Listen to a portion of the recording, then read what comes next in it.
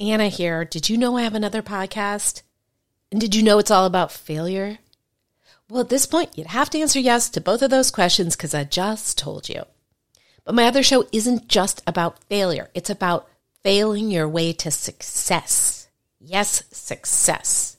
Because the most successful people are often just the people who've gotten up the most times after their failures.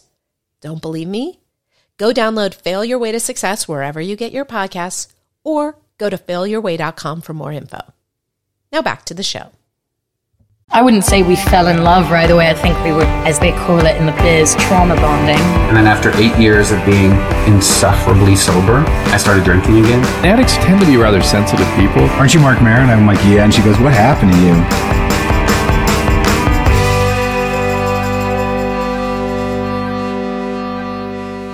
Hi, you're listening to Recover Girl. I'm your host, Anna David. It is a podcast where I talk to people about recovery. And now I'm doing a thing where every other week I am talking about creativity, specifically writing in recovery.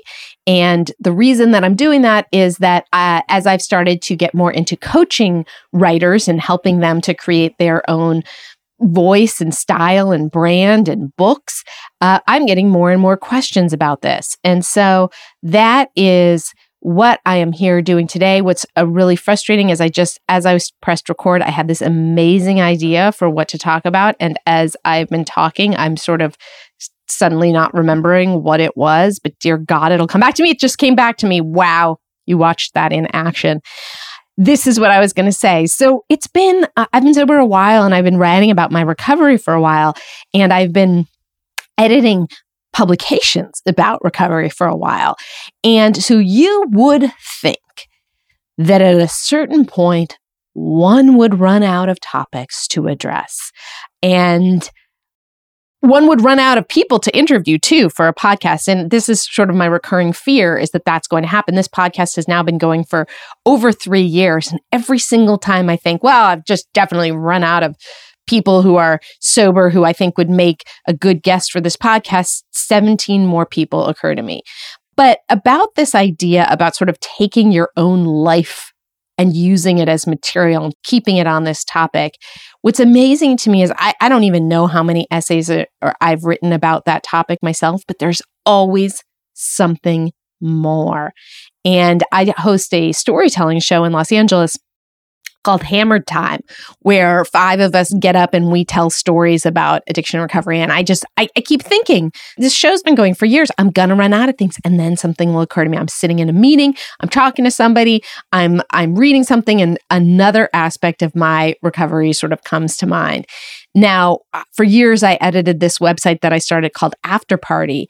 And we published a new essay every day, 2 new essays a day for a while.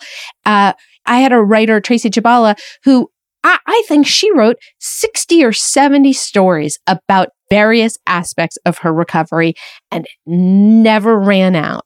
So if you are somebody who says, well, I got a couple stories in me, I don't think it's enough for a book, I don't know, I'll get really sick of the topic, I am here to tell you that it is amazing how it's sort of like that thing where the more you do something, the more you want to do it. The more you go to the gym, the more you want to go to the gym. The more you write about your own personal life and your recovery, the more you're going to have to write about, because you start to look at, in my experience, you start to look at it with a writer's eye and you start to see what is material. And I do think this can get a little bit dangerous. I think I've gone through parts of my life where I'm sort of going, well, if I did that would be really good material.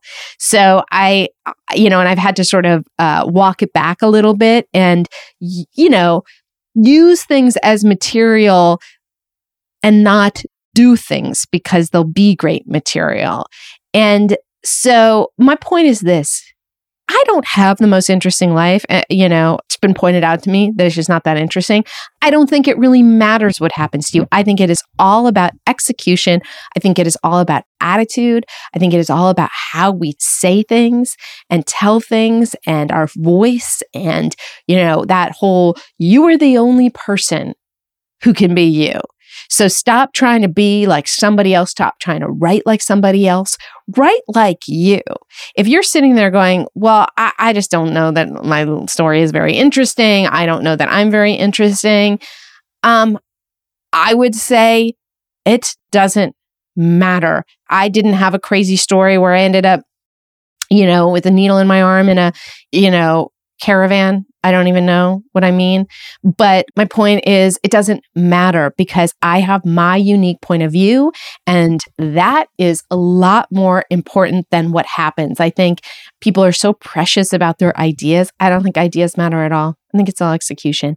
So I have no idea if that was interesting to you, but if it was, feel free to tell me, Anna@annadavid.com, if you have specific questions about recovery, about writing about your own recovery. Maybe you're not interested in writing about recovery, but you're interested in writing about something else. That's cool too. I coach plenty of people who are not interested in writing about the recovery. If you want to find out more about my coaching program, go to annadavidcoaching.com. And that is it for now. I can't wait to hear from you.